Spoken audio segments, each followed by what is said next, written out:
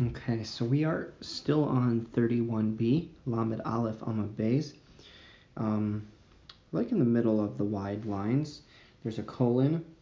I'll just count 1, 2, 3, 4, 5, 6, 7, 8, 9, 10, 11, 12, 13, 14, 15, 16, 17. So we're 17 lines from the bottom.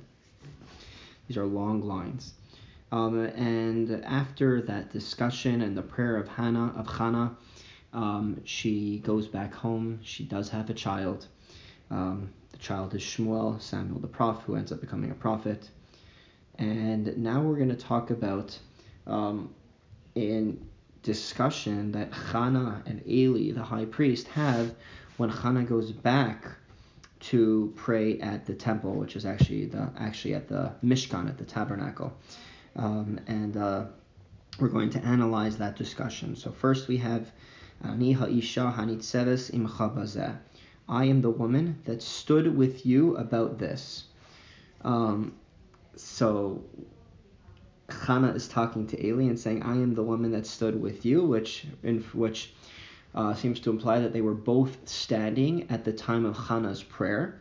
Amar B'Shuban Levi, and B'Shuban Levi said, Mikan she'asr leishe b'soch arba amos shel tefillah. So we learn from here that you're not allowed to sit if you're within 4 cubits, so about 6 to 8 feet of somebody praying. Once you're in that prayer space, it's inappropriate to sit. You must stay standing.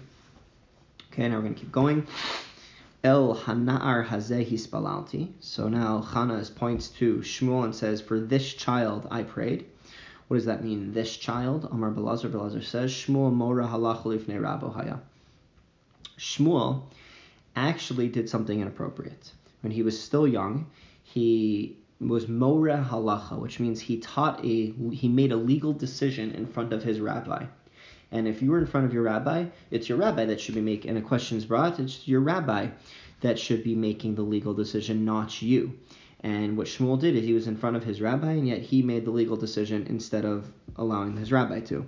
And now we're going to talk about the story when this happened. Shenamar, as the verse says, Vayishchatu es hapar, Vayaviu es hana'ar el Eli. So it says they slaughtered the bull, and they brought the young boy to Eli. Now that seems to make a connection between slaughtering of the bull and bringing the young boy. What's the connection? Mishum de vishchatu es hapar heviu hana'ar el Eli. Because they slaughtered a bull, that's why they brought a child to Eli. They brought Shmuel to Eli. What exactly is the connection between those two parts of the verse? Ella. Rather, this is what happened. Amar lahan Eli. Eli had said, Kiru kohen leisi v'lishchot. So someone wanted to bring a sacrifice, and Eli said, bring a kohen who will come to slaughter the sacrifice. Chazin hu Shmuel, dehavu mehadre basar kohen lemishchet. So Shmuel saw that they were specifically trying to find a priest, a kohen, to slaughter this sacrifice. Amar luhu, and he said to them, Lama luchu la'hadure basar kohen lemishchet. Why do you have to go and look for a kohen to slaughter this? Shchita v'zar keshera. The slaughtering of a sacrifice is even permitted to be done by a non-kohen. So why are you looking specifically after a kohen?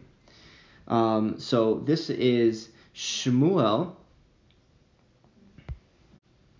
So Shmuel here was making a legal decision that went against what his rabbi, the high priest Eli, had said.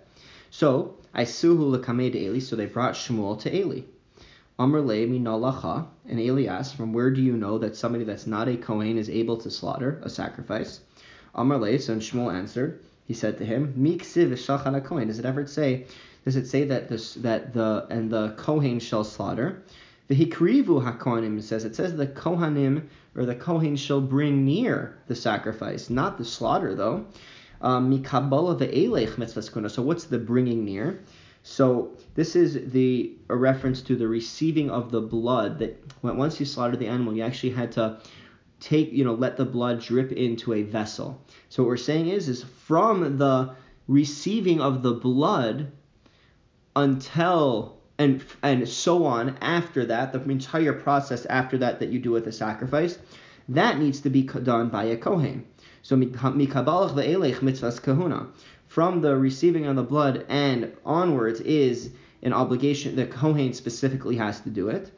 Mikan l'shchita keshera bizarre. So then the inference is that though anything before the Kabbalah, anything before the receiving of the blood, which would include the slaughtering of the animal, would be allowed then to be done by somebody that is not a Kohen.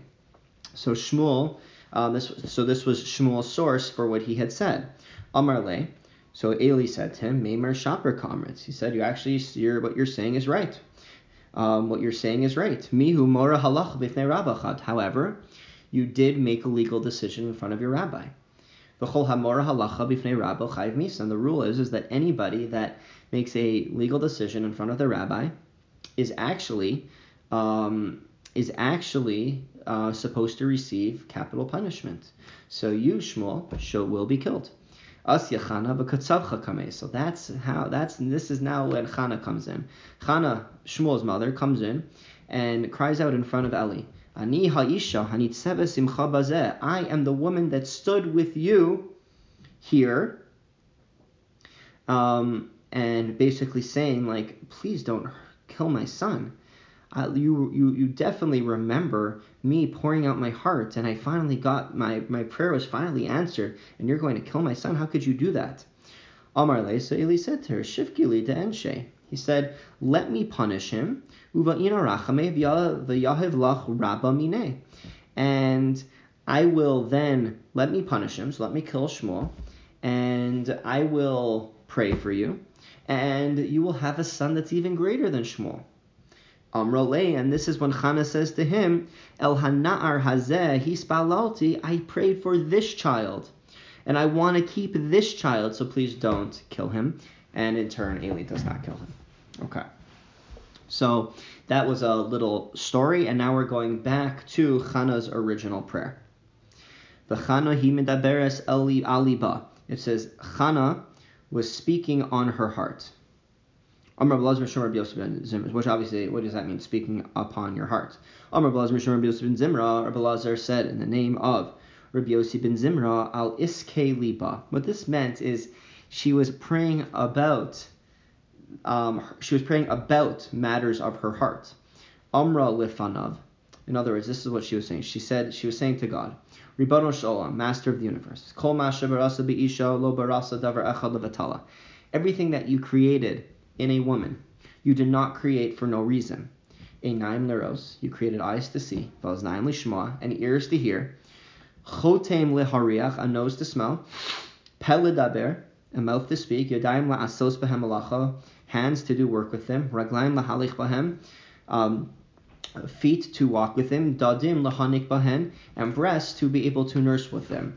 Dadim halalu, yet the breasts that are upon me, shenasat alibi, that you put on my heart, lama, what was the reason for them? You created them for naught. Lo lahanik bahem, it's obviously not to nurse with them because you haven't given me a child. Ten li bein va'anik bahem, give me a child so that I can nurse with them, and then it will be a fulfillment of everything that is part of my body will have been for a purpose. Okay? Now that we taught something from Rabbi Lazar, we're going to teach another thing from Rabbi Lazar in the name of Rabbi Yossi ben Zimra. Rabbi Lazar Mishum Rabbi Yossi ben Zimra. Rabbi Lazar said, in the name of Rabbi Yossi ben Zimra. So this is the second to last colon on the page, on Lamed Aleph on the base on 31b. So Rabbi Lazar said in the name of Rabbi Yossi ben Zimra, Kol Yoshev b'tainis b'Shabbos. Anybody that fasts on Shabbos, Koren lo gzar dino shel shivim shana. We annul any evil decree, even if he had engaged in 70 years of evil. V'afal pikein, yet nonetheless, chosrin v'nefraim imenu din oneg Shabbos. They are chosrin, so they return, and they punish you, the person that fasted on Shabbos, for the fact that you did not experience the delight of Shabbos because you fasted. So my takante. So what can you do to remedy the fact that you negated or did not experience the oneg Shabbos, the delight of Shabbos? Rav Nachman Yitzchak says, Leisev tani salatani. So you should make up the fact that you fasted on Shabbos with another fast during the week. From Rabbi Lazar says, now we're going back to Chana again. Chana hiticha dvarim klape ma'ila. Chana, she threw her words to heaven. In other words, she was very In other words, she was almost brazen with God. Shnemar, as the verse says, Vatispalel al Hashem. As it says, it doesn't say she prayed to God, it says she prayed almost against God. This teaches us that she threw her words to heaven. In other words, there's a certain brazenness when she prayed to God. Amar Belazar says on this same idea, Eliyahu hetiach dvarim klape ma'ala. Elijah the prophet also threw his words to God, was brazen in his prayer. Shenemar, as the verse says, V'ata hasibosa es libam acharonis. Look at how Eliyahu speaks. So this is a story about the Jewish people, and they were steeped in idolatry. And finally, Eliyahu suggests almost a competition, and the prophets of Baal, prophets of this very prevalent idolatry, were supposed to offer a sacrifice to their idolatry, to their God, and Eliyahu would offer to their God, and whoever was accepted would be proof that they were worshiping the true God. And that's exactly what happened. The prophets of Baal sacrificed, and no one came to. There's no consumption.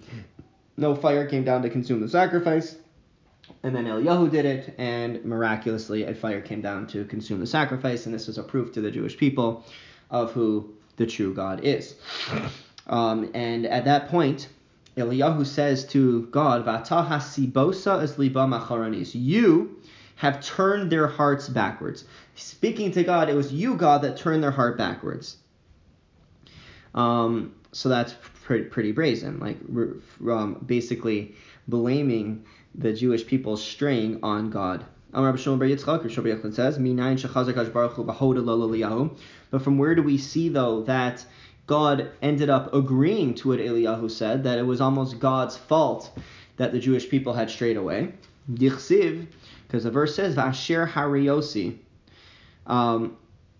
This is God speaking, and he says, and those that I caused to be evil. So we see that God does agree that in a certain way, it was God who did that. It was God who, in a certain way, and obviously this is a much bigger discussion, it was God who caused the Jewish people to go astray. And now we're going to talk a bit more about this. So where are we? We are on the top of Lamed Beis Amud Aleph, 32a, at the colon. We're going to talk more about the fact that God gave us an evil inclination, a Yetzer Hara, and God's ability to control that. Amar Rami Chama beRebbi Chanina. So Rabbi Chama, the son of Rabbi Chanina, said, El Mali Shalosh Mikros Halalu. If not for the following three verses, Nismotutu Ragleim Shel Sonei Yisrael, the feet of the Jewish people, so here it's referring, we use a euphemism of the enemies of the Jewish people, would fall in judgment, but it's really a reference to the Jewish people. So if not for the following three verses, we would fall in judgment, meaning we would have no way to defend ourselves in judgment when God judges us. Chad Dichsiv, the verse says, Vasher Hariosi, and those that I caused to be evil. So that's God basically saying, I know I had to have to take some responsibility because I implanted the Jewish people with an evil inclination.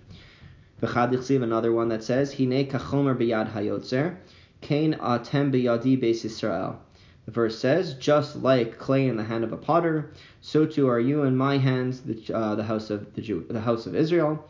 So in other words, basically, I have a certain power over you, and I've created you, and therefore, I created you with this evil inclination, so I have to take some responsibility. And furthermore, and then the next one that says, V'hasirosi es leiv ha'evan mibsarchem, v'nasati lechem leiv basar, and I'll take away the heart of stone from your flesh, and I will give you a heart of flesh. And again, we see there that the idea. So again, we see here that God speaking about removing this stone heart, which is a reference to the evil inclination, and taking that away from us at a certain point. So again, we see Hashem takes a certain amount of responsibility because God implanted us with the Yetzer Hara, with the evil inclination. Rav Papa says, Mehacha, you see, there's another verse like this, Vesruchi etein bekirbechem, v'asisi es asher bechukai telechu, and I will put my spirit within you, and I will create it so that you will walk in my laws. So again, we see that idea that God implants us with a Yetzer Hara, and God could have given us not a Yetzer Hara, not an evil inclination, and then we would be perfectly walking God's ways, but God didn't do so, so God judges us more favorably. So God isn't completely harsh in judgment. We'll go a little bit further. Rabbi says, Moshe hitiach dvarim klape ma'ala. Moshe also threw his words to God. In other words, showed a certain sense of brazenness. Shenemar, as the verse says, Vayispalel Moshe el Hashem. And Moshe prayed to Hashem. Al Tikri el Hashem. Don't read it as to Hashem. Ella al Hashem. Rather read it as against Hashem. Shekain Divei Rabbi Eliezer ben Yaakov. And we see such for in the academy of Rabbi Eliezer ben Yaakov, Karn la'alfin ayin, la'ayin and alfin. They would read the letter ayin as an aleph, and they would read the letter ayin as aleph as an ayin. So here it says, Moshe prayed to God with an aleph. In this academy, they would read it as if it had an ayin, and the idea was Moshe was praying against God. In other words, was brazen in his prayer. Another source to show that Moshe had a certain brazenness, the Rabbi Yanai Amri Mehacha, the Academy of Rabbi Yanai said that you can learn it from here. V'di zahav, the verse says, and di zahav. And this is in a list of different places where the Jewish people stopped in the desert, in the 40 years of being in the desert. And each one of the places that's mentioned reminds us of a certain sin that the Jewish people did. So this one is called Di Zahav. My V'di Zahav. What does it mean, V'di Zahav? The word Zahav, by the way, it means gold. So what is this a reference to? Amri Devei Rabbi Yanai. So in the Academy of Rabbi Yanai they said, Kach Amar Moshe Lifnei HaKadosh Baruch Hu. So did Moshe say to the Holy and Blessed is He, Ribono Shel Olam, Master of the Universe, Bishvil Kesev V'Zahav Shehishpata Lehem Yisrael Ad She'amru Dai. Because of the silver and gold that you allowed to flow freely to the Jewish people until they themselves said enough. Hu garam sha'asu as egel. It was that caused them to make the golden calf, because you gave them so much gold and silver upon exiting Egypt. We know that the Jewish people left very wealthy. They took much gold and silver from Egypt, but because of all of that was taken from the Egyptians, that's why they had the golden calf. In other words, God, you have to take partial responsibility for the fact that the Jewish people made the golden calf. So that's what Moshe was saying to God. So we'll stop here for today. We're in the middle of 32a, Lamed Beis Lamed Aleph. This way we got a good start on it, so that next time we could actually just go through the entire thing, finish the entire page. What do we speak about today? So we started back on 31b. We spoke about not sitting near somebody that's praying. We spoke about how the grave problem of making a legal decision in front of your rabbi. We talked about a bit more of Chana's prayer services. We talked about fasting on Shabbos. We talked about different examples of great leaders that prayed with a certain almost sense of disrespect to God, or almost like a brazenness to God. We spoke about the concept of the evil inclination and how, because we have an evil inclination, God has to take a little bit of responsibility for when we stray. We'll stop here for today. Have a great day. Have a great evening.